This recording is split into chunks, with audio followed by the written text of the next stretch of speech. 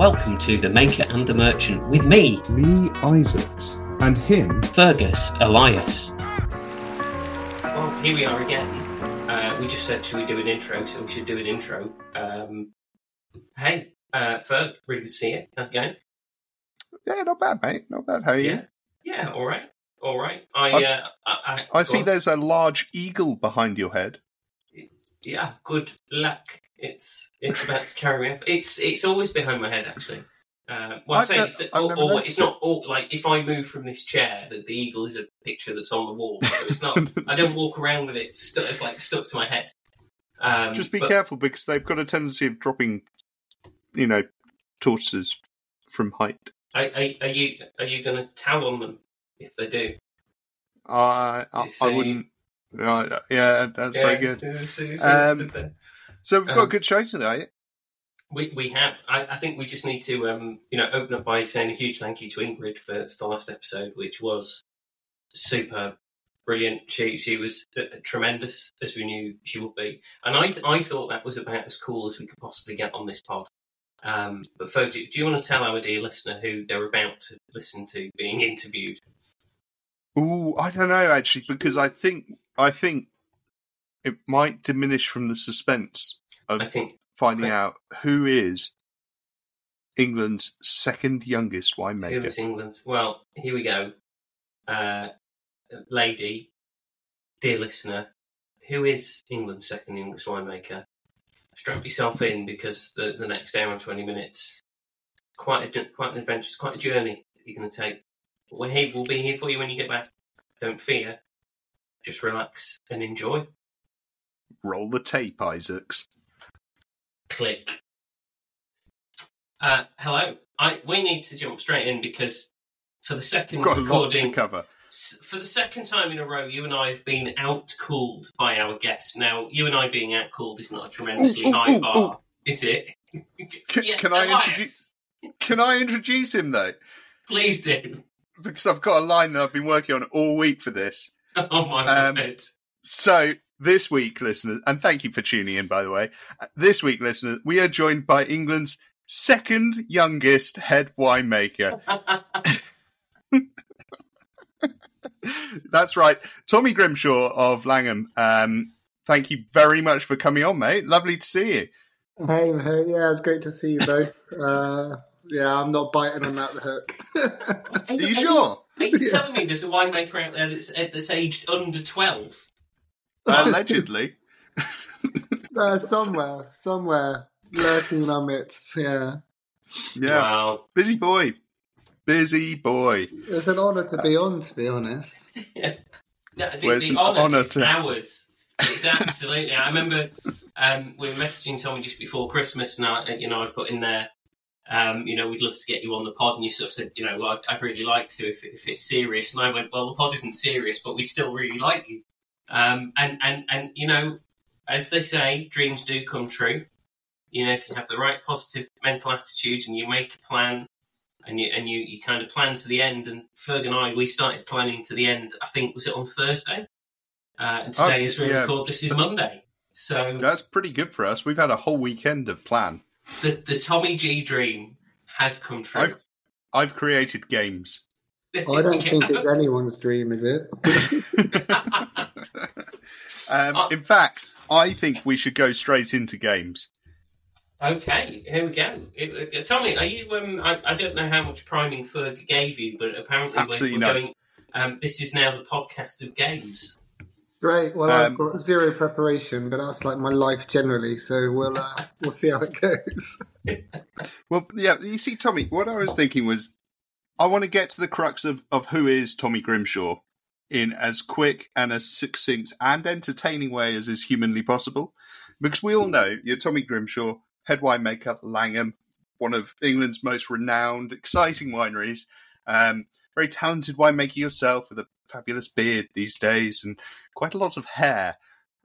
And you're quite good looking as well. I'm quite jealous. Do you know who, when you became the youngest head winemaker in the country, do you know who you surpassed? I have no idea. It was me, mate. I was the youngest head winemaker. The important thing is, though, that I'm not even remotely bitter about this. I think we've established here that Tommy Grimshaw's career has been based entirely on aspects of how he can change events, so that at the end of that event you can go, yeah, fuck you, Ferg. So, Tommy, what I've done, I've created a game called Tommy Do, Tommy Don't. All right, let's have it. The concepts are simple. So, life is binary. You know, there's no shades of grey. It's yes, no. So Tommy do, Tommy likes it. Tommy don't like it.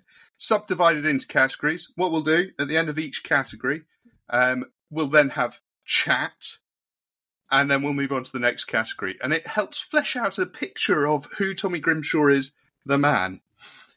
Yeah, this sounds like it could go really wayward, but I'm into it. Yep. I okay, have category had absolutely no input to this, so it's likely to be very good. Oh no, you've given me some interesting things for later on. Oh. First section, life. Broad. And the first question, this one's an easy one. So Tommy do if you agree, Tommy don't if you don't, all right? Cream first, then jam. Tommy do. Damn straight. Sussex. Tommy do. Cornwall. Tommy do. Devon. Tommy do. Yeah, damn straight. Yeah, 100%. Cornish pasties. Tommy do. Oh, interesting. So that ends the first round. So life. That was tough, that was really tough. Like there was somewhere. If you hadn't categorised it as life, I would have probably swung the other way. Oh, really? Yeah, go deeper. Like Devon Stallhorn, I'm proud to be a Devon boy, you know, and that's easy. Cornwall, beautiful place. You know, it's full of, you know, Cornish people. So, but life generally, I like. You know, Cornwall's a beautiful place, and you know they're probably their best export is, well, they've got the Fisherman's Friends, great shanty band, and the pasty. Well, actually, the pasty. I think don't forget them tin mines. Well, yeah, that's probably their most famous export, really, isn't it? And actually, that's probably been most beneficial to everybody else. But you know, I look at it like the pasties and you know the shanty bands, but. As someone who lived in Cornwall for 5 years, firstly, you know, there's a lot of radon coming out of the ground or something. I mean, that's the only possible explanation for the population, isn't it? Surely. Is this the hands thing? It's the hands thing, yeah. No, they're deeply wrong. Secondly, I don't know if either of you know this, I'm allergic to Cornish pasties. That's a really unfortunate existence, isn't it? You know, I would go out and have like 10 pints of Tinners or Betty Stoggs. It was fine. I'd eat the pasty. I'd throw up everywhere. Oh. Yeah. Dear me. There was a Cornish pasty was, you know, I was learning that it was actually invented in Devon at the time, and then the border changed. So, yeah. Ooh. This is so it should be a Devon pasty. Yeah. Now, I need to do more research in that before I get absolutely, you know, shouted at by every Cornish person. And I also have to say there probably aren't many lovely Cornish folk out there, but as a Devon boy, you know, you're kind of just brought up to dislike the Cornish. So. It's a natural rivalry, isn't it? Yeah, it's just something in the blood. It's weird. So, yeah. You're Devon born and bred? Yeah, mate, 100%. Excellent. And so you started life in Devon. You haven't moved very far. No. But at the same time, you've achieved a lot. So how did you go from Devon, where the wine industry, let's be frank, 15 years ago when you were born, wasn't that big? So how did you go? How did that happen? What were the steps? Yeah, I think at this point I should probably say that I'm 27 because I think Lee said I'm 12. Yeah, sure you are. 27. You're like Luke Littler in the darts. You're not 16, lad. I don't want to get you lads in trouble. I was 17 and grew up in Totnes, which is a really lovely little town in South Devon, and probably only sort of established vineyard in South Devon at the time was Sharpen Vineyard, which was planted in the late 80s. So really an early pioneer for English wine. And Duncan Schwab, the winemaker there, he's been there since the early 90s. So he was, furniture really. He was, him or his wife was doing antenatal classes with my auntie. And they're like, oh, we need some help labelling wine in the summer. And I just finished my first year of A-levels and didn't have a job. And all these parties and festivals we wanted to go to, but I had no money. So I thought labelling wine sounded more fun than working in a cafe or, Morrison's. So it's basically labelled and bottled wine 3 days a week when I was 17.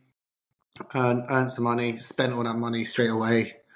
Nice. Got my A-level results through, my AS level results that first year, and they were diabolically bad, like laughably bad. I got 2 E's and 2 U's.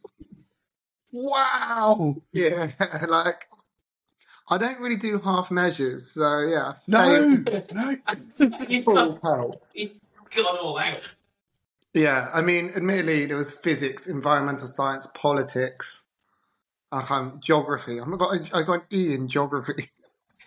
Mate, surely, did you forget your crayons? No, all the questions in the geography test were about Cornwall, weren't they? That was the problem. Yeah, I had no idea what to write for that, or what colour to colour it in. So yeah, at that point I realised if you get an E in geography, I'm probably not made out for school. So Duncan was looking for a harvest intern for the 2013 vintage, and so yeah, I left school and went and worked for him for a bit. Went off travelling for 6 months because I had no idea what else to do. Went to some mates. Came back and again just didn't really know what I wanted to do again. So my parents got jealous of me travelling and decided to put the house up for rent. So I basically had to find somewhere to live. At which point Charlie Brown, who's now the winemaker at Sandridge, I met Ali, who's currently assistant winemaker at Jim Barry in Australia. They were both going in for another full season at Sharpham, and they needed a cellar hand. So at that time I went for a full-time cellar hand job, and the three of us lived together in this grotty bungalow on the estate for about 3 years and had an absolute hoot. It was amazing. I bet it was great. That does sound like a lot of fun. Yeah, it was absolute carnage. We lost the keys in the first week and just never found them again. So it was like those were my uni years because I didn't go to uni. So it was like at that point I must have been 18, like 19, just turned 19. And I moved in with 2 of my best mates. We're working together, living together. Brilliant. And yeah, that sounds awesome. Yeah, we had Duncan as a mentor, and he's an absolute legend and an amazing winemaker. So there wasn't much I didn't love about it, and this whole thing was built around making English wine. So I think that kind of just cemented this amazing passion and bug for wine production in England because I was doing it with my mates and had a great mentor in a beautiful part of the world. So. It really does make a difference, and it really does demonstrate that sort of expression that old Jacob Ledley's stolen. It's that idea of it being about the people. I think it's certainly true. Which conveniently brings me to round 2. People. This is great. Lee, stop looking stressed. This is fun. We're having fun. I'm just wishing I thought of it. It's genius. So, Tommy do, Tommy don't. Same deal. Okay, Duncan Schwab. Tommy do. Damn straight Tommy does. Lee Isaacs. Oh. Yeah, Tommy do. Reluctantly. The Wine Standards Board man. I don't know who your guy is. Oh, Tommy do. Andy Kilby, legend. He brings me beer. I probably shouldn't say this. He brings me beer. Does he? Mine just comes up and gossips for 10 to 25 hours. And I sit down with it's Andy. Great. I sit with Andy. Like, he's taken my records now to share with everyone else. Because he's like, have the spreadsheets. This is how you should be doing your records. And then he started doing a homebrew. So I'd he gives me some beer, and then I go back and I taste it and give him some feedback. I'm not a brewer. I just go, yeah, that's good enough. That's nice. So yeah, oh, that's Tommy good. Do. Tommy Do. I've got Mike Boyne. Yeah, Tommy Do, legend. Brad Horn. Yeah, Tommy Do. Andy Wiles. Oh, you're killing me here. Yeah, Tommy Do. And then the last on my list, Zoe Driver. Does she listen to this? No, she's got taste. Tommy Do, yeah. They're all legends. Nice. All those people. Yeah, no, I've picked. I thought I'd picked good people there, and that, I thought they'd be a nice way of hanging the next section of our chat. So Andy is obviously your assistant winemaker, so you two work together now. Yeah. Tell us about working at Langham these days and where you're at and what's going on. I get the impression you have quite a lot of fun. Yeah, I think that's important. I think that's one thing that I definitely learned from Duncan was that you couldn't create amazing wines and work at a creative end of the winemaking spectrum unless you were having fun and enjoying what you do. So yeah, like a lot of fun. Andy and I have become like a bit of a married couple. Like we spend more time together than we do with anybody else. So of course we have our fallouts and our disputes, and I've come to realise that we're both trying to get from A to B, and B being make the best wine we think we can. And yeah, Andy's like very good at just working out how to get there. I need to go on a weird and wonderful adventure for a little while to then finally come back to end up getting shouted at by Andy for taking too long to get. It's basically the way it goes. So, I think we work really well together. We both got quite similar palates, and we both enjoy the same styles of wine and want to achieve the same thing. We're both pretty driven, so like we push each other quite well. So, yeah, I kind of, job titles is, I'm head winemaker and he's assistant winemaker. But the way I look at it is it's very much we're doing it together. I just have to shoulder responsibility when shit goes wrong. It's basically the way I look at it. So I can do it without him, to be honest. And the Langham wines, I don't think would be half as good as they are without him. Not least because he pushes me so much as well. Nice. I don't even know if I answered your question. I just went on a random tangent about Andy. No, that was actually exactly what I was after, and it was quite nice to hear. Yeah, it sounds like a lovely dynamic. Tangent about Andy. He was already proclaimed that he's the third best looking winemaker in England. So, who are the top two? Will Perkins. Who's Will Perkins is now Evermond. Is that Pomery? Right? Is that Pomery? No, it's just Pomery. Evermond's Tassinger. Yeah. No, so it's Evermond's Tassinger. Yeah, right. So Will's at Pomery. He's a good-looking fella, to be fair. And then a guy from Kinsbrook, I don't know his name. I'm not even sure. He's Joe Beckett. But he's not. He was a very good rugby player. He went to my school. Very nice. But Andy thinks he's the best-looking winemaker. But if he's not a winemaker, that's even worse. That's Andy number 2. Oof. In his own head. In his own head. If he's number 2, this industry's in dire straits. Yeah, I mean, also, no one's mentioning Charlie Holland in that mix, and he is a handsome older man. And not that much older, frankly.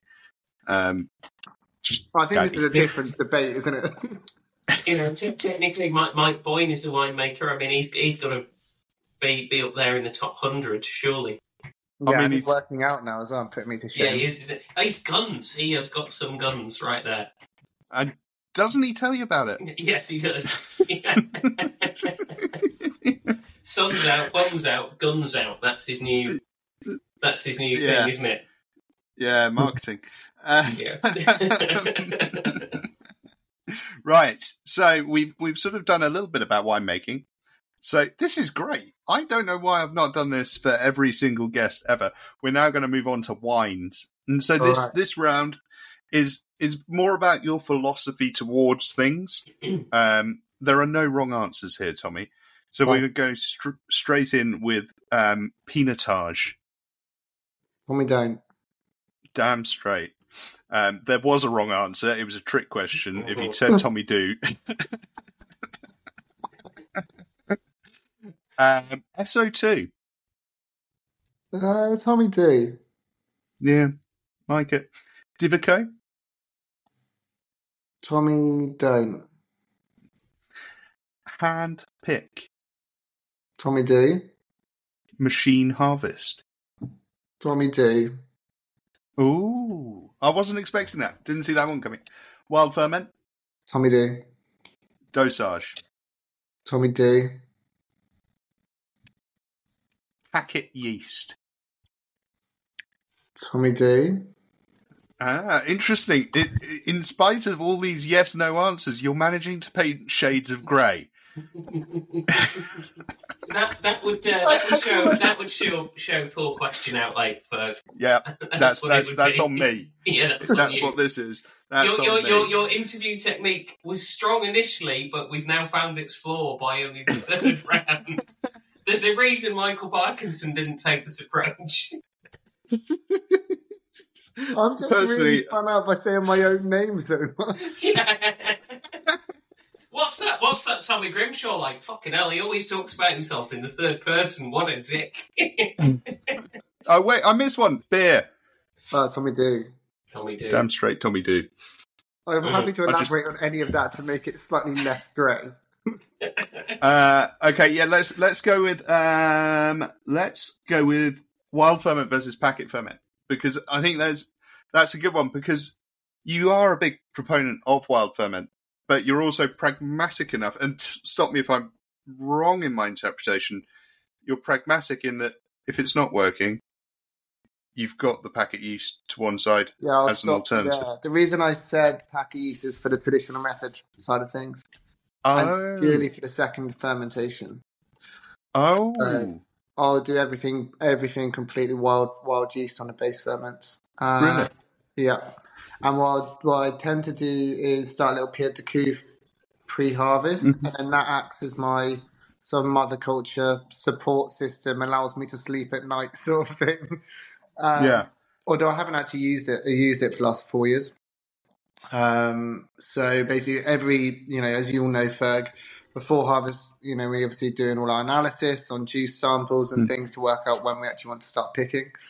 And rather than losing that juice, I start in a little sort of kiln jar on the desk in the office, and then slowly, as more juice comes in, I bulk it up and just feed it almost like a sourdough starter. And then I keep that running through harvest. So I just keep feeding it, keeping it hooked up, just in case any ferments don't get going. But yeah, to be honest now, I'm pretty confident and pretty happy just to leave them be. Nice. So yeah, the base ferments are all spontaneous. I think in everything we do, whether that's still sparkling, whether it's our wines, whether it's client wines. I think that's one of the reasons clients, we do a tiny bit of contract winemaking, not much, but I think the clients that come to us like the fact that their wine, even if they bring us the same clone or the same rootstock and even the same soil type of the same variety, it'll be slightly different because they'll be bringing their own yeast strains from their vineyard down. So nice. I just need for traditional method fizz, I need a really strong, hardy yeast I can rely on to make sure we'll do a traditional method, like on a commercial scale. We're not huge, but 50,000 bottles is a considerable amount of wine. So you want to make sure it tastes good. That's like paramount. So using quite a neutral, strong yeast for secondary. It's important. So that's where the packet yeast comes in. Although I have tried. What did you go for? Just at IOC, was it 2007? 18207. Yeah. Yeah, there you go. Yeah. That's good shit. Look at the packet. Love it, it's not quite. No, do you not do what I do when I'm preparing something that's come in a packet? I sort of read the packet, throw the packet away, put the stuff on, and then go, I need the packet, and you have to root back in the bin just to double check the packet. Yeah, but we have Wi-Fi in the winery now, so I can Google IOC. And I guess going for that packet for the second, because once you get second fermentation, it's in the bottle. There's not a lot you can do to correct it, right? So there's that extra peace of mind as well. Yeah, for sure. And knowing that you've got a yeast that's strong enough that's guaranteed to go through secondary all the way. We don't pressure our wines too high. They finish about 5 bar, and then so after disgorgement they sit between 4.5 5 bar. I like that slightly lower pressure. I think it allows you to taste the wine. We've got quite a vinous style, so I really want you to be able to taste the wine that's underneath. But just making sure that I know that every bottle's consistent, it's going to disgorge properly, and it's going to be as good as we want it to be. So that's where that sort of neutral lab yeast comes in, purely for secondary. Nice. But we do have about 500 bottles of a Blanc de Blanc, which I've done. It's 100% Chardonnay. We're currently calling it nothing but grapes, because it's Chardonnay from one block in the vineyard, which was 2020 vintage, 1 barrel that we bottled in the middle of the 2021 vintage. So I took some fermenting Chardonnay must and then peak ferment is about 30 Urshel. Calculated how much must I would need to inoculate my barrel to get the whole thing to 20 grams per litre of sugar. Yeah. And it's fermented all the way through to 4.8 bar. But the problem is 21 was such a cool vintage. It was such a cool vintage that the acid's just like... And there's no mallow on it because it's gone straight from like ferment into bottle. So it's just like a bit of an acid bomb at the moment. So I'm just like, a bit of autolysis will sort that out. So, I mean, time and neglect, that's what makes the best wines anyway, isn't it? So, and the best winemakers. Time, Tommy. Brilliant. So we've sort of got a picture of the winemaking there. See, Lee wasn't confident about this, but actually... I think it's wonderful. I think this is a good segment. I'm going to make all our future guests say Tommy do, Tommy don't, though, and then give them no context. The things I'll be doing. So we're now going to move into producers. Okay. Now, there is a right answer to the first one. And so I'd like the response with, some emphasis. So this is a selection of English producers, some of which Lee has suggested. I'll leave you to guess which one that is. So it's just Tommy do, Tommy don't. Right. Okay, remember that first one, lots of emphasis, please. Balfour. Tommy do. Damn straight. Well done. Gusbourne. Yeah, Tommy do. Nightimber. Tommy do. Nice. Chapeldown. Tommy do. Yeah. I really struggled to find one that I thought Tommy wouldn't do. Furley. Yeah, Tommy don't. Which sounds horrible. I'll explain on that one later. My contribution here is I'm off. Bye. And then I thought we need to, because it's important to represent as far west as we can go. So Camel Valley. Tommy do. Damn straight. West's heroes. Only Royal Warrant holder in English wine at the moment. And the owners of a grape blender. Sharpham. Yeah, Tommy do. Sure. I mean, I'm basically listing in mates here, aren't I? Yeah, pretty much. Anchor Hill. Yeah, Tommy do. Nice. Yeah, I haven't heard from them in a little while, so I wondered what you. So that's a selection of wine. May I add? Bless you. May I add a producer here going out of the UK? Salos. Yeah, Tommy do for sure. Oh yeah, Salon as well. Oh yes. I mean, let's just keep naming amazing producers. I'll caveat the Furley one. That's just more of a little personal thing that I won't go too much into. But when I was starting Emerging Vines, they weren't very kind to me. So, on a personal level. But actually, being a Dorset producer, I think actually it's really nice to have them around and to enjoy them working professionally close with them. So yeah, those things stick with you. I can't get by with Camel Valley because many years ago I went for a job with them and I didn't get it, and I'm not bitter about that at all. But, I applied for a job with them once. I wanted a harvest job. Didn't hire me either. Well, right, they've got standards, I guess, right? I mean, I guess they probably looked at my CV and went, probably a wanker. This guy can't trust himself. That's what it is. Yeah. I wanted to come west. I hear that's where it's at. Yeah, I can elaborate on quite a few of those. I think I think Nightingale and Chapel Down do amazing things for our industry. Very different style of winemaking to what I do, but it's most people's it's almost like their gateway drug, right? If they try Nightingale and Chapel Down and they're consistently, fairly decent wines, and people go, oh, actually English wine's not bad. Let's try something else. I think I think like what you're doing at Balfour, we're doing so many good wines that actually there's something 47. for everybody for you to go, okay, sweet. Actually, English wine is good. They have the style that I like. Let's explore others. So I think the bigger producers like yourselves are really important for that. Whether you necessarily like the wines or not, it's like actually really important for that. That was more aimed at the other two than you, Ferg. I think there's an interesting point there, Tommy, actually, because there's sort of liking the wines and not liking the wines, and then there's businesses that are big enough and have the sort of the A&P budgets behind them to kind of actively promote themselves first and foremost, which is what they'd be doing. But in so doing, kind of build the name of English wine. And there's a lot of smaller producers out there they just haven't got that behind them because they're still not of that size. So it's quite interesting when I talk to consumers. They've all heard of My Timber, Gusbourne. They've heard of Rathfinny, something called Hush Heath that they can't find anymore, or something. We've changed the name. But actually, you start talking about the sort of more mid-tier producers that between the three of us, we all know. The consumers don't necessarily know those. But it's such a doorway having that bigger name, and then if that consumer can, if we can take them on that journey, there's so many more places to go. Well, I know for a fact that I wouldn't be able to do the winemaking that I want to do if it wasn't for the bigger producers, and that's where.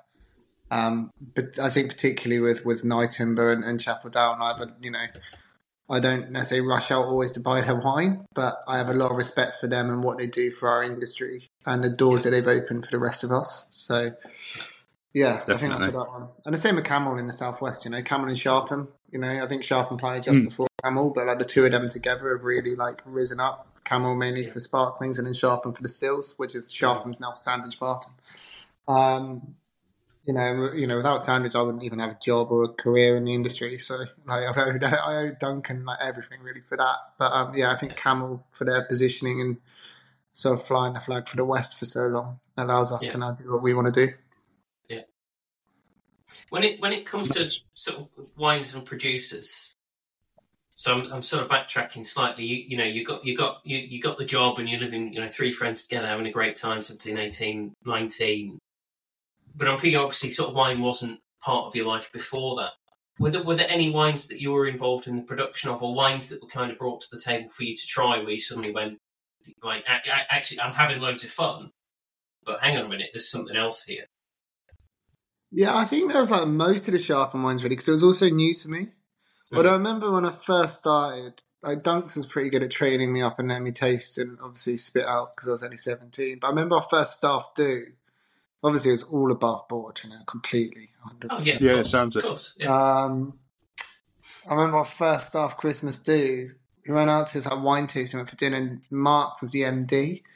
And it was like one of those like pneumatic machines where you could just go and taste all these things. And there was all these wines that I'd never been exposed to. And Mark was like didn't buy me a ticket, so because I was 17, so I just had to like sit in the corner on my own, watching everyone else go and taste. And I just remember Dunks just giving over like these little samples of interesting things and sitting with me and talking me through them and stuff. And when Mark wasn't looking, and that that was amazing. So, but yeah, I think with the Sharpen wines, I think I was just enjoying learning so much at the time that I was just like obsessed with any wine. Look back at some of the wines that I was tasting now, I was finding they're awful. They're not my style at all. But I'm not the Sharpen ones, but I like doing WSET and stuff like that. Yeah. They probably were pretty rubbish wines, but the time was so new and so exciting that I was just absorbed by it all. Yeah, nice. And that's how your palate, your palate grows and changes over time, doesn't it? It's the same with food. It's the same with music. Stuff that you'd listen to, 20 years ago at a particular time and place in life just it doesn't resonate anymore. You go off it, you don't like it, and it's. I think about the wines I first started drinking. I wouldn't drink them now, but I think you summed it up beautifully. Like at the time, it was also new, and like constantly, it's like heroin. Basically, you're always looking for that next high, right? Trying to try new wines. I guess. Yeah, I mean, but I drink mine out of a glass, not out of a spoon, obviously. Yeah. You're the first person that's compared wine with chasing the dragon, to my knowledge. But surely not. Thanks, mate. It's exactly like that. Briefly, just going back to something you said earlier. You mentioned emerging wines, and I remember that starting, and I remember being really excited to see young people in English wine who weren't me. And at the time, I was the youngest head winemaker in the country, so I was like, yeah, this is great. There are loads of young people coming. And then you became head winemaker, and then all of a sudden, yeah, obviously not a fan. But emerging wines, was that the three of you who lived in the bungalow, or is that where that started, or have I missed it? No, so that was the packing East all over again. Yeah, that was Josh and Tommy. We also worked at Sandridge or Sharpham at the time. Yeah, we just kind of grew like, I think Wedge grew up in Exeter, but then Josh and I grew up in Totnes, and we all just kind of happened to end up at Sharpham. I remember Wedge the first time he came to Sharpham. He was a som at a Michelin star restaurant, but wanted to explore and learn more about English wine. So he came for an interview, but he was wearing a full parka, like almost like down to his knees, slit back hairs, little like John Lennon glasses on, proper swagger. And I was like, Liam Gallagher's just rocked up. And then it's like, but he's an absolute legend. And we just like clicked really, really well. And like Wedge was one of those people just got this amazing gift for teaching people about wine and like in such an unpretentious manner that just makes you instantly just relax and feel comfortable. And and then Josh and I started doing like wine tastings and cheese tastings and like prehistoric caves for a bunch of doctors and hen pies and all this sort of stuff, all of English wine, and then got Wedge on board and did the shop and things, and it was just fun. Like, we never made much money, didn't make any money, in fact. Absolutely not.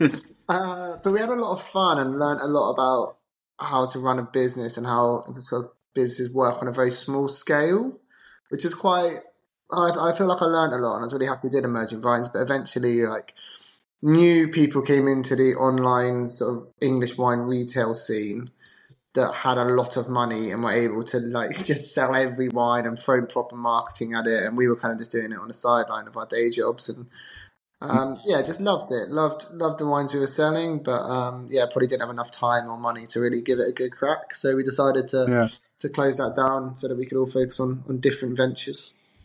Yeah, no, I genuinely thought it was a real shame because it was so lovely because it was so industry driven. You know, a lot of these people who have set up these shops and they've done amazingly, and I'm delighted that there are people out there flogging English wine for all their worth.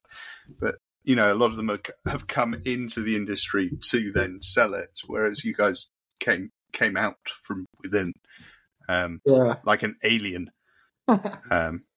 Any minute now, Sigourney Weaver's going to appear, and it's all scary stuff. I think I've to put it back in its box. You know? Yeah, well, the wines weren't delivered in boxes; they were delivered in giant eggs, and you had to wait for it to.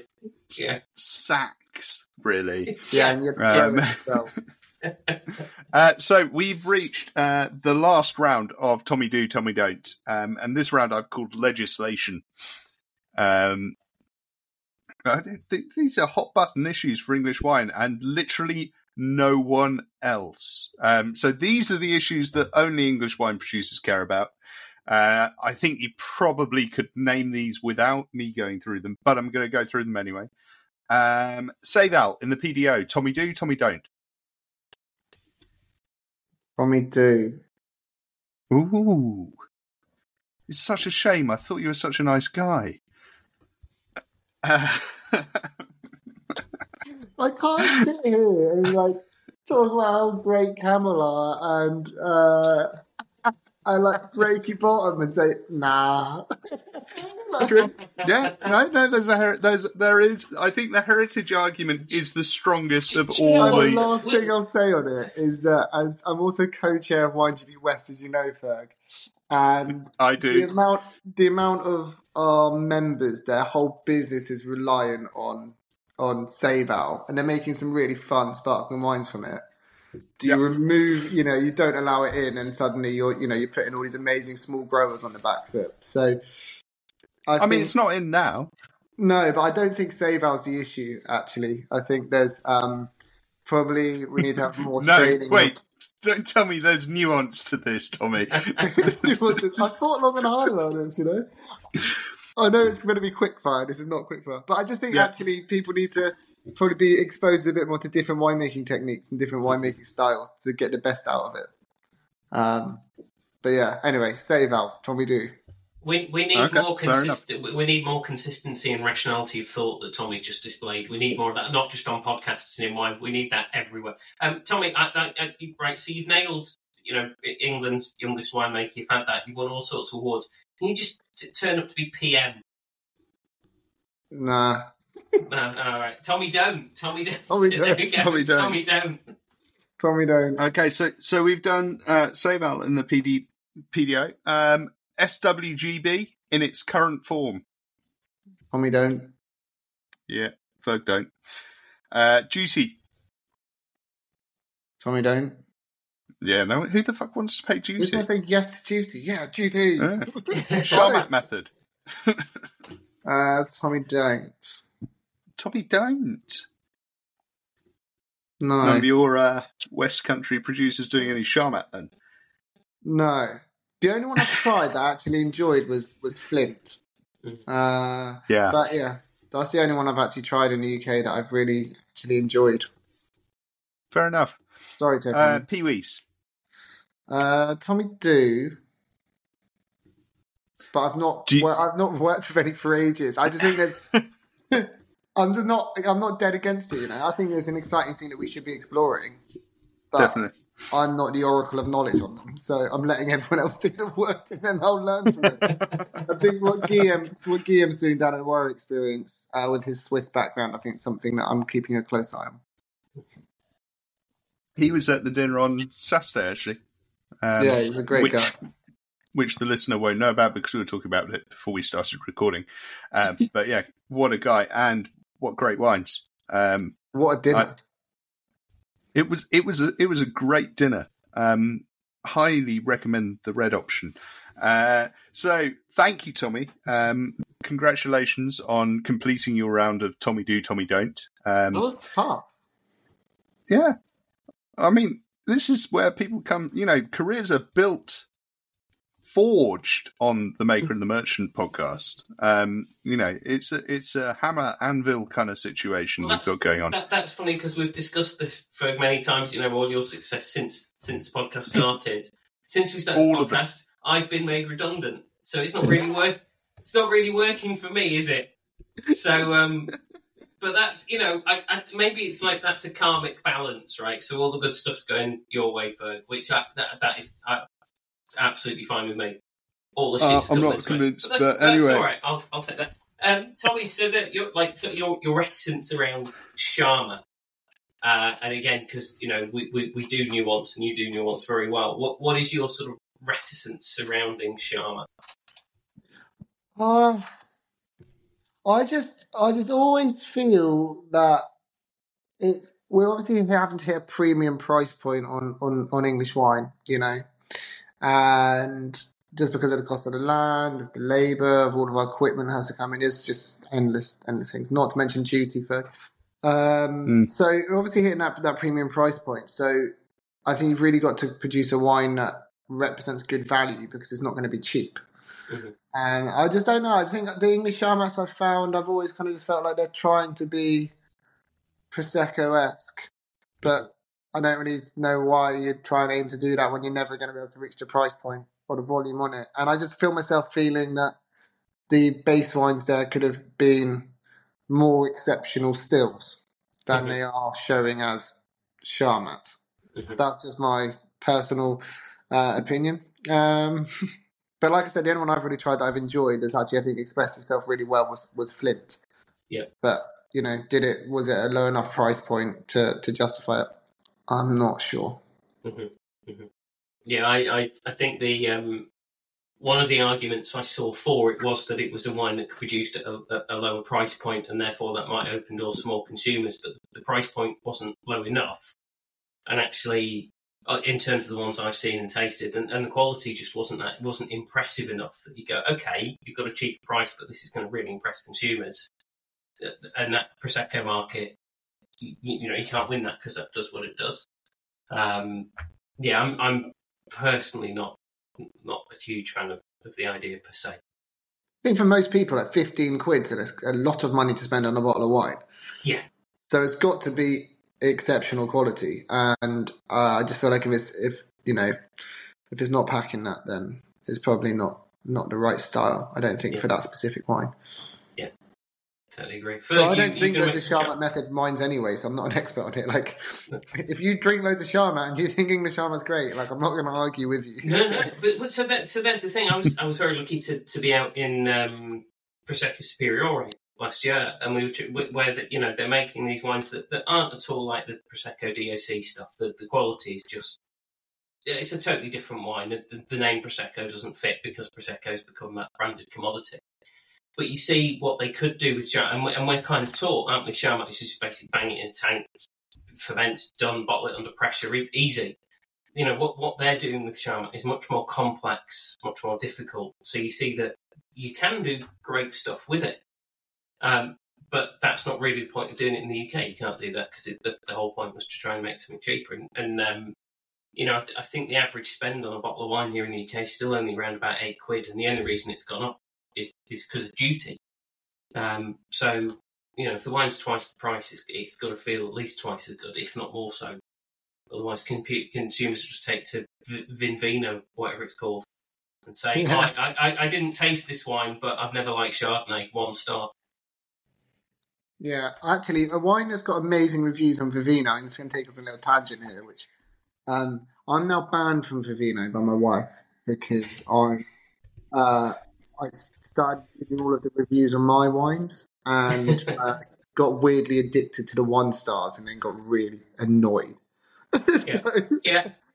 I'm now banned from Vivino. But one wine that scores better than any other English wine, in fact, it's not even an English wine, is Bucky. Buckfast has got 4.3 on Vivino, and I've never been so proud to be from Devon. Yeah, that's actually, you're right.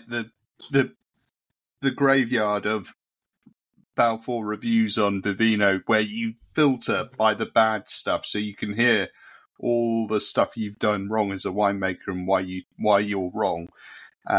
It's quite a depressing place. I don't know why I do it to myself. Like Barry from Luton gave it a 1 star and said you should have done this. It's like, oh god. Yeah. What's Barry from Luton ever done with his life? Fuck all. I don't know. I don't What's know. he ever created? Nothing.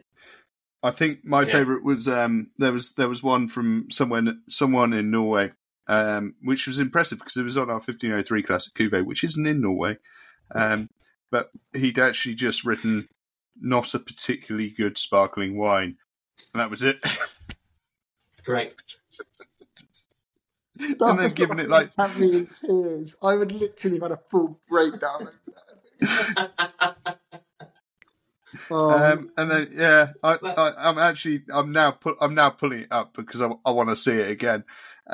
Cecilia Larson, sour and dry like young green apples. But then she gave it 4 stars. So who's the winner here? It's almost like you should read some of the Buckfast ones. I urge anyone listening to this, read the Buckfast tonic wine Vivinos. There's one that's like, didn't like it on the first taste, but after a bottle, ended up opening a boating company in the Highlands with a sheep named Hamish. 5 stars. This is what Buckfast can do. It can open new realms of existence to you. Oh, I had Buckfast cufflinks at a wedding. Did you? Yeah, honestly, I love that stuff. That's Your my wedding. dream job. My dream job is head winemaker at Buckfast Abbey, I think. Oh, phenomenal. Yeah. Absolutely fantastic. Yeah. Well, that was good. Lee, I hear you've got a game. I have. Well, this is a fun episode. I have one game, and then I have something that I've just off the top of my head. I've decided to call Tommy or Fergus, who's the best winemaker. But we'll do that in a minute. Oh no! So I've invented this game, and I can tell you that as soon as this plays like Channel Dave or Channel 5, somebody's going to be banging on my door for the rights to this game. It's going to be huge. It's going to be on Sky. I'm going to take it to Vegas. The name of this game is Yeast or Beast, and I'm going to give you a Latin name, one each in turn, and you have to tell me if it's a yeast or a beast. There you see. Nice. So, it. So as Tommy is our guest, Tommy gets to go first. So Tommy, here we go. Is this a yeast or a beast?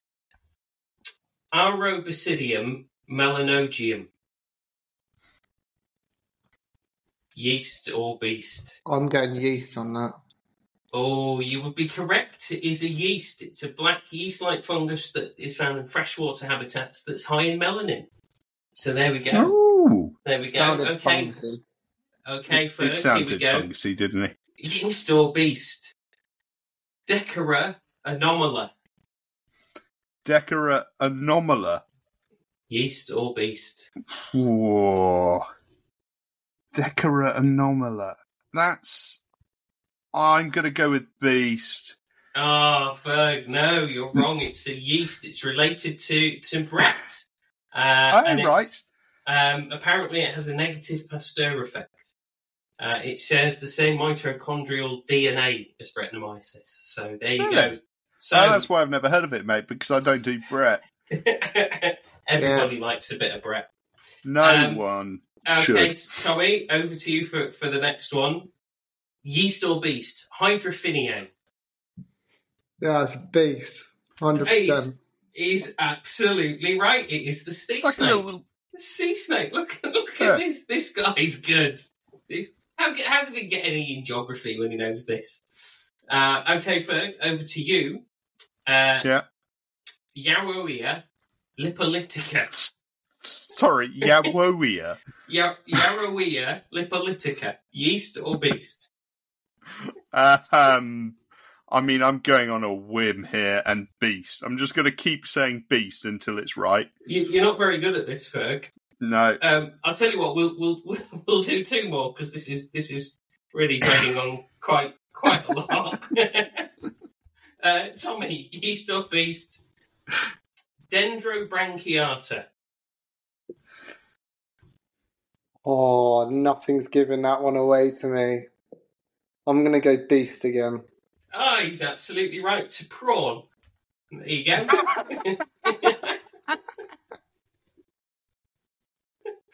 Okay, Ferg, here's your last one to see if you can salvage any points from this soon-to-be world-famous game. Oryctolagus caniculus. Is that a beast or a yeast? Caniculus. Beast. Oh, he's got 1 point, finally. Yay! What is it? It's a rabbit. Of course it is. Yes, obviously. So the winner... That's not... Wait, no, that's not the Latin for rabbit. I think you'll find it. I think you'll find it is. No, that's... Look, if you're going to take this up with the question setters, then we'll take this offline. So the winner of the inaugural Yeast or Beast competition, Tommy Grimshaw. Well done. Phenomenal performance. How do you feel? I mean, it's what I've been working towards for the last 27 years, and I'd like to thank Duncan and my mum and my wife. Yeah. Absolutely superb. Now, that's obviously a bit of fun just to get us warmed up for the serious game, which is Tommy or Fergus, who is the best winemaker. We are ostensibly a wine-based podcast. Loosely wine-based. We've covered some wine stuff, but I'm somebody who knows nothing about anything really, particularly winemaking. I'm not a winemaker. So I've done a little bit of research, found some sort of things that can go wrong when you're making wine. There's a question each in turn. I just want you to answer honestly. Obviously, there's no tech data around this, so just make up a scenario. But Tommy, the first question is to you. Okay, you're making your base wine for a Blanc de Blanc. You've got some Chardonnay fermenting away. You've come in the morning. Fermentation slowing down. Yeast is looking a bit tired. How do you fix it? how would I fix it? 'Cause I feel like the way I'd fix it is probably very different to the way Ferg would fix it. I don't think it will be. But we're going to get deep. How would you fix it, Tommy? So, come into winery, ferment's looking a bit slow and cold. Mm-hmm. Depending on the time of year, if it was December, I'd leave it to go to sleep. And let it go through a winter dormancy period. If I wanted it to be fermenting, I'd put a fish tank heater in it. If it's in a barrel, I'm assuming it's a barrel, a 200-litre barrel. Yes, I'd put a fish tank heater in. If it was in a tank and it was a warm summer's day, I'd open the winery doors. Fantastic, some insight. Warm. Okay, that yeast is living, breathing. It needs some heat energy. Brilliant, Tommy. Thank you. Okay, so the next one in our game of Tommy or Ferg, who is the best winemaker, Fergus. You're racking off some Pinot Noir 777 to make still wine, and in doing red or so, white? To make it as a still red. But in doing so, you open a portal to hell. There's demons coming out everywhere, flying. They're trashing the winery. How do you fix this? You're just guessing now. You've got nothing. I mean, Tommy was I've got a clear solution based on facts. Okay. What I'll do is I'll give £352 million to the NHS every week. Okay, so what we've learned here is Tommy had an answer for our first winemaking question. What you've done, Ferg, is deflect away from the key subject of winemaking and crossing over into the netherworld. So no marks for you. Okay, great. I'd like to point out that Tommy and I do have some similar ground. I would warm my ferments up. Well, that wasn't your question, so that doesn't count. I should have just said that rather than make it sound like I was working at my first winery with fish tank. Fish tank heater in it. The hobbycraft of wineries. I tell you what, once this episode goes live, I'm just going to open the door. Sales of fish tank heaters are going to go through the roof, aren't they? Okay, Tommy, so here we go. Next question. You've come in the middle of harvest. You've only got one cockar press. It's broken. Why have you got a cockar press? You've somehow got the money, right? But you can't, there's no cockars available. Which brand of press do you buy? Well, I don't particularly like cockard anyway, so I would say, thank God it's broken. Scharfenberger Europress. That's my bag. Literally, workhorse. Nice pneumatic bag press. Easy to clean. I love oxygen. I can manage the oxygen quite nicely with it. So get a lot of oxygen into the juice. So yeah, it works nicely for me. Do you do open basket or are you a closed basket with juice channels? Half and half. So yeah, because they've got the ones where the bag just runs straight down the middle and it's completely open. Oh yeah. Or they've got the closed one with the channels, and then ours is probably the more common half and half. Nice. I think from the oxygen level, I'd quite like to have it the fully open basket, but the cleaning on those are a nightmare. So actually having the half open, it works better for a practical side. We have 2 fully open baskets and then 1 fully closed juice channel. The 2 fully open are a dream, but they're Magnum, and I can flip those presses in about 25 minutes, cleaned, emptied, and ready to reload. Yeah, do that with a cockard. Stick that in your cockard. Yeah, exactly. Very difficult to do, I hear, and dangerous. Okay, brilliant. Tommy, excellent. Thank you. 2 marks out, 2 questions so far. Ferg not doing so well. Ferg, your next question is, you turn up to work in the morning and the winery and the vineyards have all been swept out to sea. How do you... Well, as you know, Lee, salinity is a big part of the winemaking at Balfour. So this situation would actually be ideal for us. Okay, it's also something of a surprise because we're 20 miles inland. All that's happened here is you've just given me marketing speak. You've not given me a winemaking answer. Okay, so there's 1 question left each, and we're nearly done. Tommy, you're making a white, still red. Want it to be elegant, clean. You're making it from Pinot Noir, different clones. What would be your approach to the cap management of making that red? Yeah, I just want to keep it wet, so probably punch down twice a day, pump over, make sure it's not smelling eggy, making sure that if it's got all the nutrients and oxygen it needs. So, but realistically, I'd probably just phone Charlie Brown down at Sharpen and ask him what he would do. Good structured answer, but honesty in there as well. So that's another full mark for that. Ferg, your last question. I mean, you've basically lost this, haven't you? You're getting on a bus with some tank samples because you need to take them to your supermarket buyers. Okay. And they See, it's not funny when you laugh at your own joke, no, mate. It's not. It's really not. You're getting on this bus, and a very well-dressed German man looks at you and says, "Good luck." What do you do? I say, "Danke," and then I continue to get on the bus. Okay, but whilst that might be true, you didn't actually tell me anything about the wine. So, by a score of 3-0 in our game of Tommy or Fergus, who is the best winemaker, the winner is Tommy Grimshaw. There we go. You heard it here first. I have some issues with this game because I feel like Ferg got all the easy questions. That is the best resolution to that game. I will say nothing. It's literally the first thing they teach you at Plumpton. I can't believe I forgot it. What to do when your winery gets washed out to sea. It was a class with Tony Milanowski. I completely missed that. Shame. Oh, well. I actually, Andy and I have been chatting. This is quite a funny one. We went for a night out with Jacob, actually, from Blackshaw. And other people were there as well, I'm sure. It wasn't just us and Jacob. But Andy and I, the next day, were chatting on a disgorging line for ages about how we could take a winery on a boat and have a floating winery to take it across to all these different wine regions and try and, do travelling winemaking, but take our winery with us. We were chatting about this. Next week, we saw Jacob again. We were like, I had this amazing idea about this floating winery to take down regions. Like, boys, I was literally telling you about that exact idea that I had.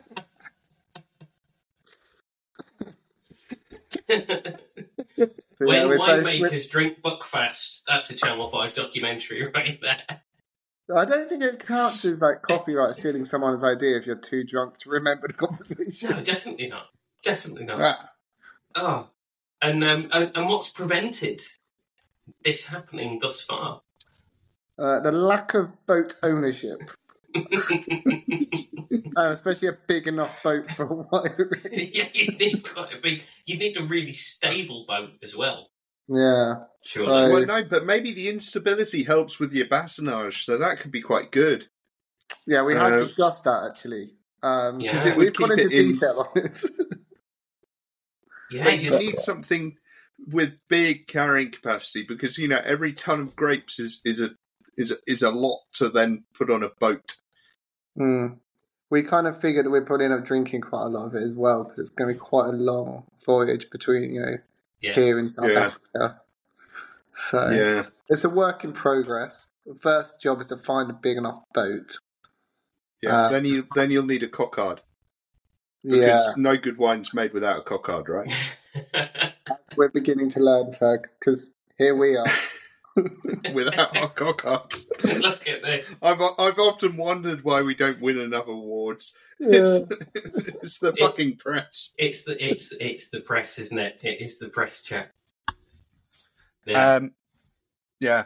I've enjoyed those games. They were fun. Oh, I've massively enjoyed it. Excellent. Excellent. I peaked at Tommy do you, Tommy don't. I'm now out of content. We're always prepared. So what's on the horizon for you in the coming weeks and months? Both in the winery, what you're getting up to. Yeah, so winter batonnage, as I touched on earlier, all our ferments are dormant now, so they're not finished. They'll still need to finish off in the spring when it warms up, so I'll get my winery doors open. Get your fish tank heaters in case there's a cold snap. Yeah, exactly. So hopefully I won't be needing those, but they're on backup. So that's kind of that. Lots of disgorging and stuff. We're going to be releasing a still wine in May-ish. Don't hold me to May. It might be June, but around then. Still Chardonnay from 2022, which is just 4 barrels worth of Chardonnay Thai, which is just tasting amazing. Mm-hmm. Nice. Pardon? Did you say nice? It's nice. I think it's nice. Hopefully, when you guys try it, you'll think it's nice. What does Barry and Luton think of it? I'm hoping everyone's just going to bow down and say it's amazing, but it doesn't always work like that. I'll check Vivino and then probably think everyone hates it. But I'm looking forward to releasing that really. And then next year I'll have my own brand to launch, which is quite exciting. So that's work in progress. Yeah, but nice. So shameless plug for the brand that doesn't have a name yet. So I think it's got a name. Surely, Tommy D. Tommy D. And then if you made one, and you could do a second label that's made from lower quality fruit, or that could be Tommy Don't. Yeah, I can remember my charm out. Save-al. Yeah. Tommy Don't. Well, hopefully your Chardonnay doesn't get compared unfavourably to Gusbourne, as mine has been. Just doesn't feel ripe enough. At this price, the Gusbourne Chardonnays are far superior. Sky Chardonnay 2022. Oh, who said that? Who said that? Mike Walker. Not Mike Walker. I thought you were saying Mike Boyne then. I thought. Sky I think there's a podcast in this alone. Ferg and I reading.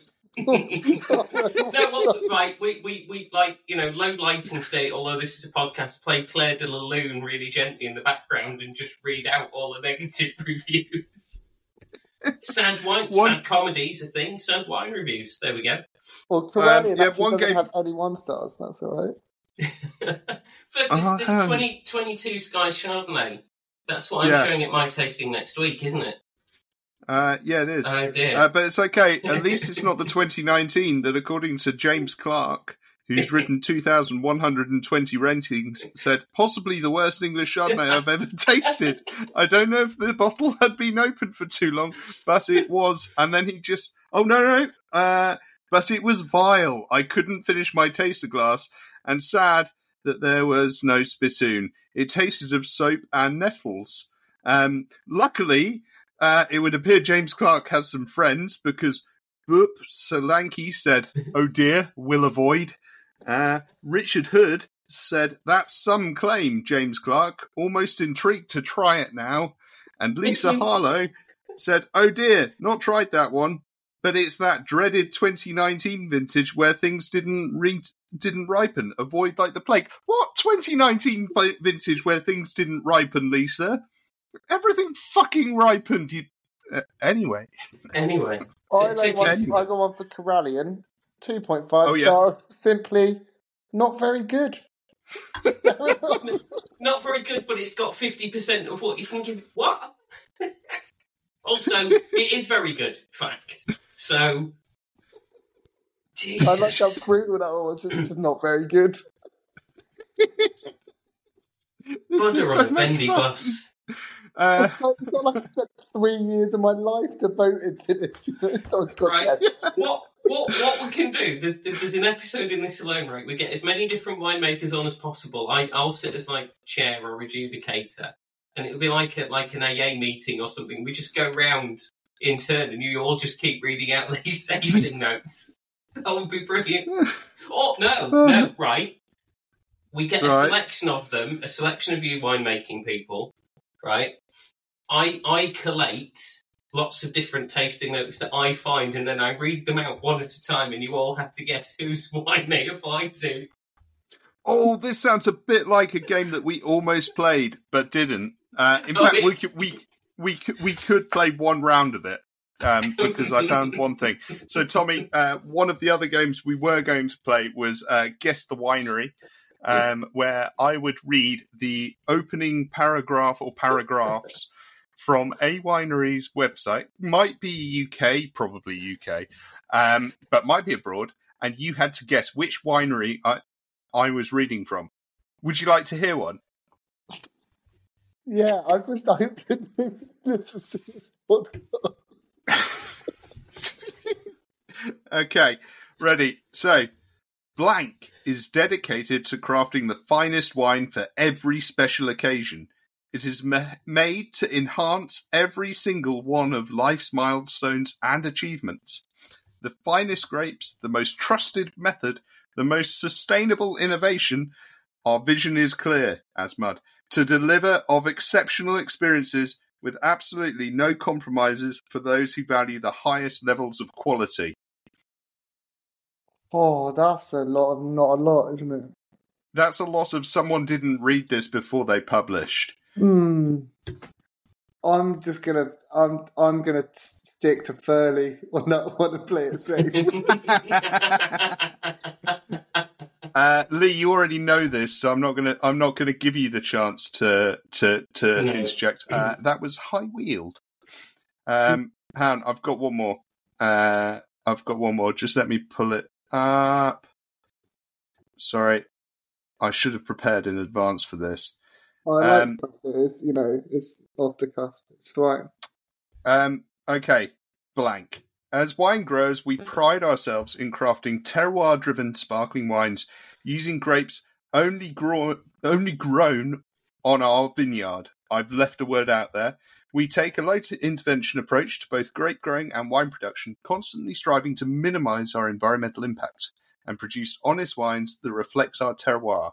We don't fine or filter our wines, making them vegan and vegetarian friendly. Oh, Callum's written that, hasn't he? That's ours. That is yours. Do you know what? I was going like, I know what I'll do that'll be really funny. I'll read out Langham's. Ferg's already done it. Well, when you say it like that.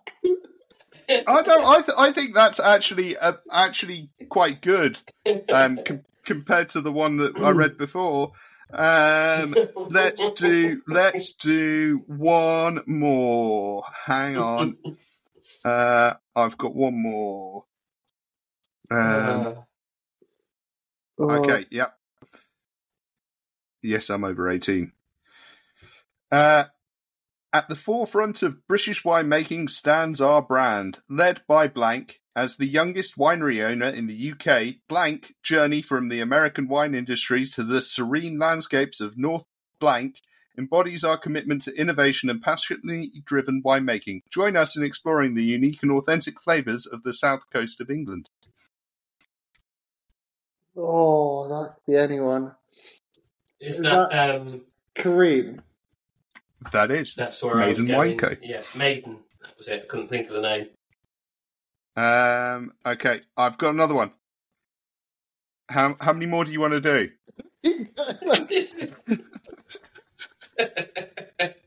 This is just wonderful. Das ist wunderbar. Right, Han, I'm just waiting for their website is not very well optimized for the mobile Balfour? phone. No, I thought about doing Balfour, but I figured that would be kind of boring. Well, according to some of the reviews you read out, it wasn't even that good. I mean, the most vile wine I've ever tasted. That cut deep, actually. Yes, I'm over 18. For God's sake! Whilst we search for it, I've got a Buckfast tonic wine review. If you'd like to hear it. Oh yeah, go on then. Cool. So it's a 5-star review, as they pretty much all are. So a colleague brought some in for lunch yesterday. This is the first time I've tried a tonic wine. It's very different to the wines I usually drink. A very deep, fruity aroma with a lingering of berries on the palate. After my third bottle, I found it very difficult to finish the weekly compliance report. Shortly after, it went very hazy.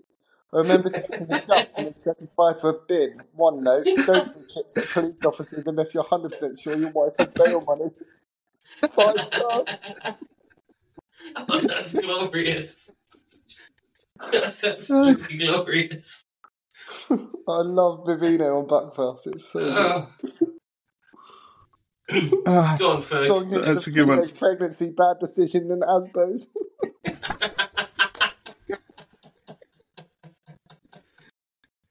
Oh, that's glorious. Okay, I've reached one. So this is philosophy of this winery. So our philosophy at blank would be best summarised as progressive, incorporating what we know of the best scientific and technological knowledge available to us. That's some weird grammar. That comma came after available.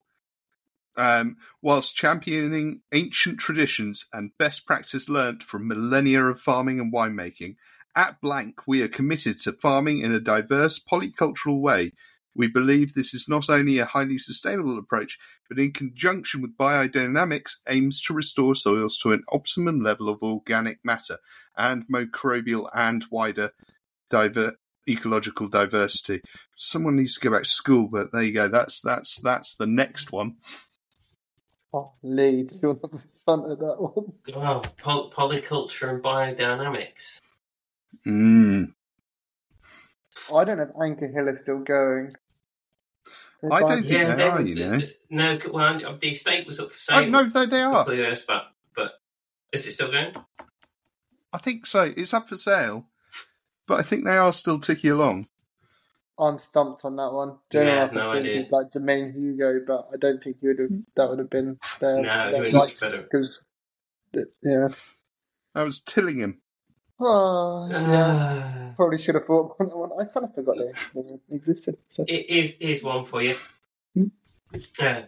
We're determined that enjoying a glass of blank should never come at the expense of the land that we cultivate, which is why we're committed to a sustainable and holistic approach to our land. Say land twice. Sustainable and holistic approach to our land, resources, and the carbon footprint involved in producing our outstanding English sparkling wines. Balfour. No. I thought about it, but no. Is it Ferg? I did wonder if that sounded like something Jack would write. Sustainable. Who puts a big focus on sustainable?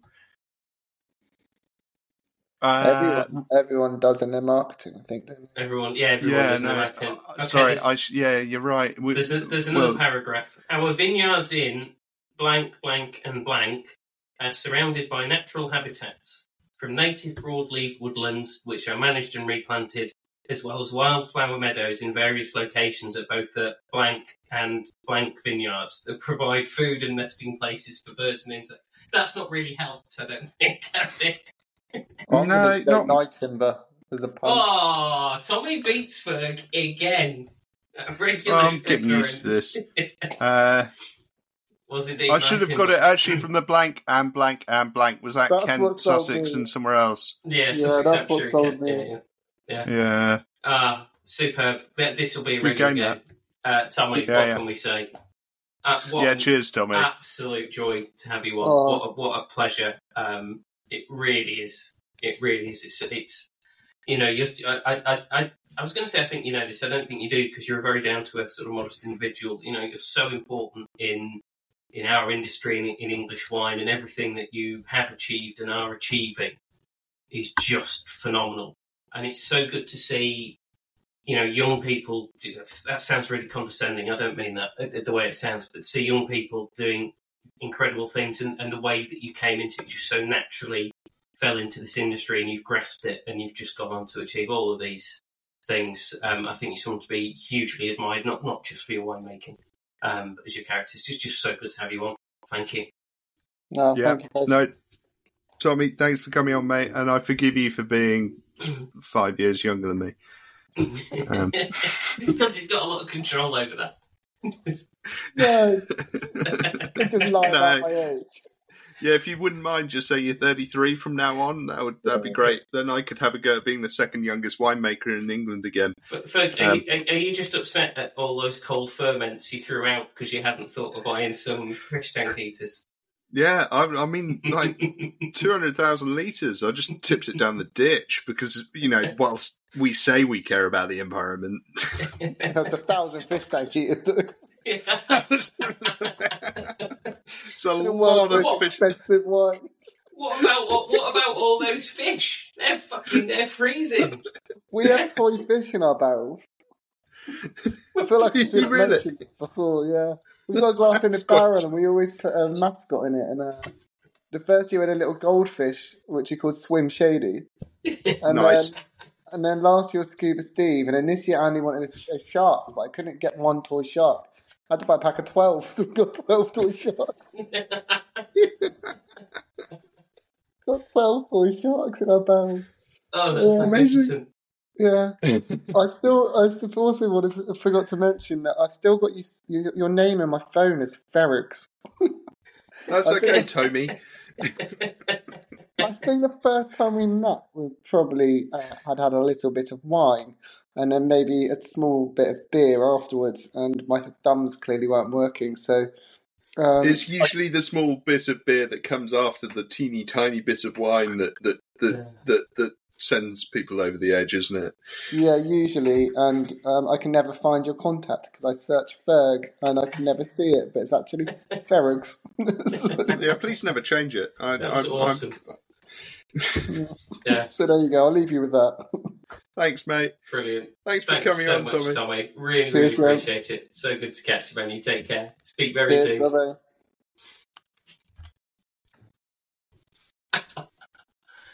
Oh, that was an absolute blast, wasn't it? Yeah, no, he's nice guy, handsome, good looking, good winemaker, kind, thoughtful, young, generous. Can't stand him. Yeah, he's not coming back, is he?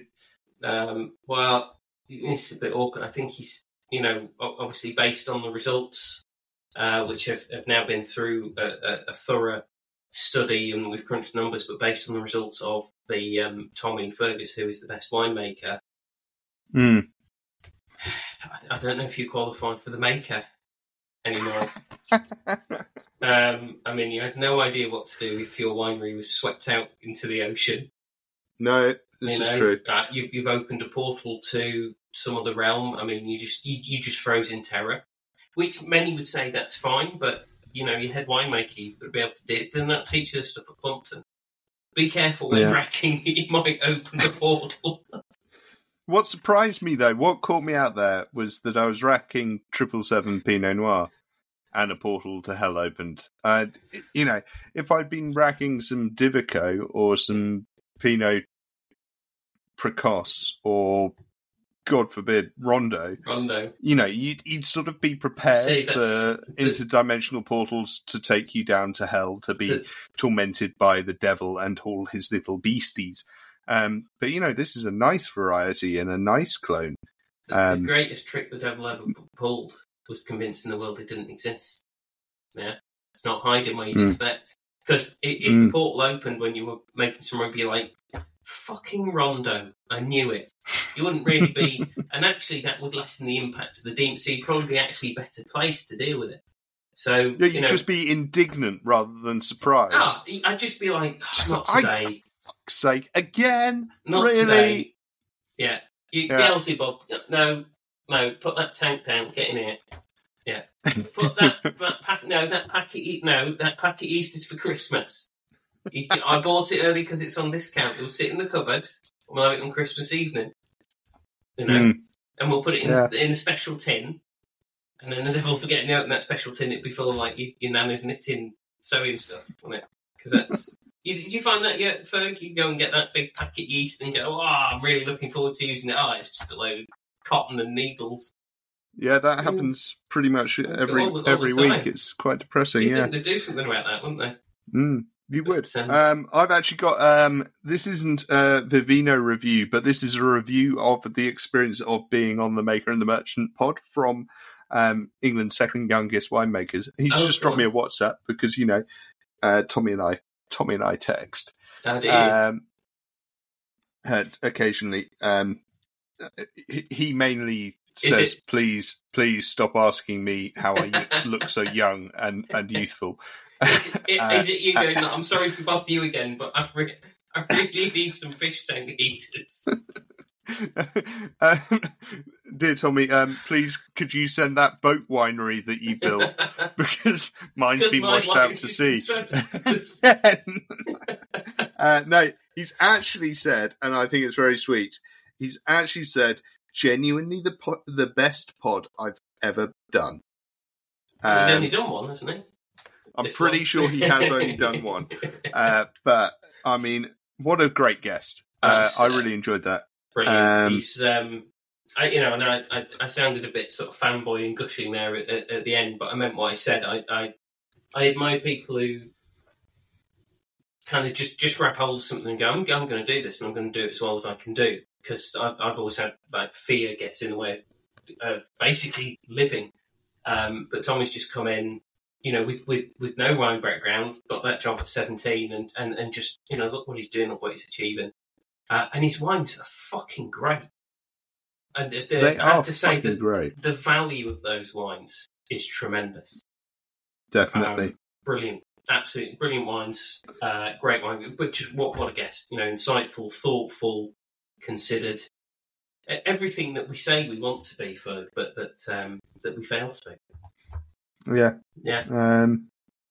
So, yeah. No, I mean, all I'd say is that ever since he took over Langham Winery as head winemaker in January 2020, Tommy took on the role and plans to continue and develop the ethos of minimal intervention, not because of the growing trend in natural wine, but purely based on the complexity of the end product.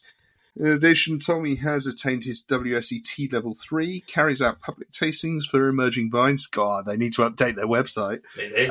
And has judged at the Independent English Wine Awards. In June 2022, Tommy was included on Harper's 30 Under 30 list and was named their commitment champion for his dedication to the industry. I'm still fucking waiting to make it onto any of those 30 Under 30. Nobody's here are the exciting people. Written, like, what? How fucking boring am I? Nobody has ever written or said anything about me in any capacity, nor have I ever been nominated nor considered for nomination, let alone won anything. And like, that's fine, because I don't deserve or warrant any of that at all. But it's not happened. So yeah. It's a shame, you isn't could it? go for 40 Under 40, couldn't you? Is that a thing? If not, we'll start it with TM&TM. I don't think it's a thing, those TM&TM awards we started talking about last year and had some nominations and then never did anything with. Yeah, we should go back to that. Can we give ourselves awards? We could win the Maker and the Merchant award for being the best podcast named the Maker and the Merchant. Can you imagine if we ran a competition for the best podcast and then didn't win it, and it was our own competition? Well, there's so the fact it'd be our own competition is the only thing that makes this funny. I listen to the this will surprise you to know, I listen to the Snooker Scene podcast. It's fabulous, hosted by the brilliant Dave Hendon. Now, Dave Hendon is actually a playwright, so he started off as a proper professional. He's had plays put on in some tremendous theatres, respected theatres, and listening to his most recent episode this morning, actually, he was saying how he's only ever been nominated for one award or a play that he'd written, and his was the only nomination, and he still didn't win it. So apparently he explained that to had been nominated, but he had to send in a particular script, i.e. the correct one, but apparently the director sent in the incorrect script or something, so he was disqualified from winning the only thing he's been nominated for when there was no other contenders. Feel for him there. But anyway, Snooker saying, I know our listener will love that as much as she loves TM&TM. Yeah. So, but yeah, actually, TM&TM Awards, there's something there. There's something there. Is. I mean, we've got that stockpile of mugs that you fucking ordered. I mean, we talked about doing a bloody Rising Star Award 2 years before WineGB, and now they've stolen a march on us. They've stolen that. I mean, do you know how hard it is to let WineGB steal a march on you? There are glaciers that move faster than WineGB. We really, really have dropped the ball here. We could have given someone a T-shirt. WineGB, right? They were getting on a bus, and a well-dressed German bloke went, "Good luck," and they spotted it immediately. No, they didn't. Yeah. No, they didn't. They actually went, please could you sign our duty response letter and send it to your local MP? Mate, that was such a pleasure. But, it's at an hour and a half, and Mike Boyne's moaning about Ingrid's episode being too long, and I'm pretty sure that was shorter than this. Yeah, it was. Ferg, before we go, what's coming up for you in the next couple of weeks? What's coming up for me? Not much, actually. I had a busy week last week, which we'll probably touch on in a couple of weeks' time when we record next. Rising Star Awards for YGB, which is very exciting. Real celebration of talent. So you'll be pleased to hear I obviously wasn't in for any of them. And then I was at the South Downs Trust. They had a dinner on Saturday even at Arundel Castle, which was really good fun. Had a really lovely time. Met Tim Peake. No. Yeah. Wow. And Eric Harima, all in the same evening. So what can I say? So that's a roller coaster. So I'll talk about that a bit. Apart from that, mate, I'm bottling, and that's pretty much all I do these days. Love it. I know you love the bottling. I do. It's the only reason you got into it, wasn't it? Yeah, this is actually, thankfully, I say I'm bottling. You've got lackeys to do that for you, haven't you? I don't bottle anymore, and it's actually a bit sad because I kind of miss it. But then I remember that I miss the 5 seconds where it goes wrong, and then I fix it, and then it works, and I feel good. Yeah. And then there's another 8 hours of not feeling quite so clever. Yeah. So and the noise. Yeah. The noise. It is noisy. But yeah, what about you? What's the news? Not a lot. Still no job. So it seems I'm highly unemployable. But keeping busy. Yeah, keeping busy. I've got sort of a couple of things I'm doing for some clients here and there. It's not changing the world, but I've had a few events on. I have a few events coming up. I have some more teaching at the WCT's London School in Bermondsey, which is good to be doing that. And otherwise, just checking my diary here. I've got a good 2 or 3 days of ennui, general existential dread. Nice. Sorry, Thursday, contemplating my inevitable death. That's the morning taken care of. Just the usual kind of things when you're as mentally unstable as me in the situation I'm in. But no, it's I was going to say it is what it is. SOCKS, socks, as we have discussed in the past. So yeah. But I've got what am I doing? I've got a tasting next week, as we mentioned. Your Sky Chardonnay. So tasting for the Stratford. Oh shit! Yeah, I need to send those samples. Thank you. That's not why I was mentioning it. So the tasting is a week tomorrow. A week tomorrow, and we record this, that means last week. You listen to this, and where was this tasting? This tasting was at Stratford Wine Group. It's an exploration of Chardonnay and Syrah from around the world. So we're doing Chardonnay. I have to get an English one in there. And then I've got a tasting sort of week after that, going around Argentina, and then I'll have some stuff at the end of the month, which is for some other wine groups again, sort of focusing on Argentina. And then I'm out with All Angels. They're doing a lovely consumer event based around blending. So I'm going to take part in that and help out. So yeah, there it is. That sounds like fun. Great episode. Great to catch up. Yeah. Great games. Always a hoot. I thought Yeast or Beast was that's going to be huge. That competition. You watch, they're going to get Richard Osman hosting it. It's the future. Yeah. Sorry, I just can't get over Tommy Do, Tommy Don't. Genius. And all the people we're now going to make play that game. Yeah. I think we need to get some real serious players from the wine industry. People who take themselves very seriously, rightly so. Yes. And then make them do, Tommy Don't. James Suckling, he's pretty important, right? James Suckling, your first question is fruit. Tommy do. Your next question is subtlety. Tommy don't. Yeah. Yeah. So I saw I think it was my best MW. I think it was him. Although if it wasn't, he really is. I mean, in a prime example of nominative determinism. That's easy for you to say. Mike Best is the best MW.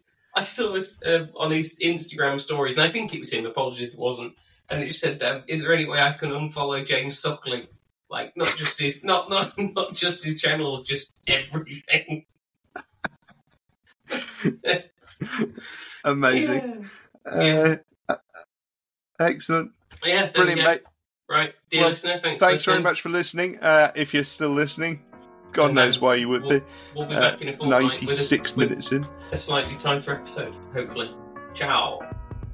Arrivederci.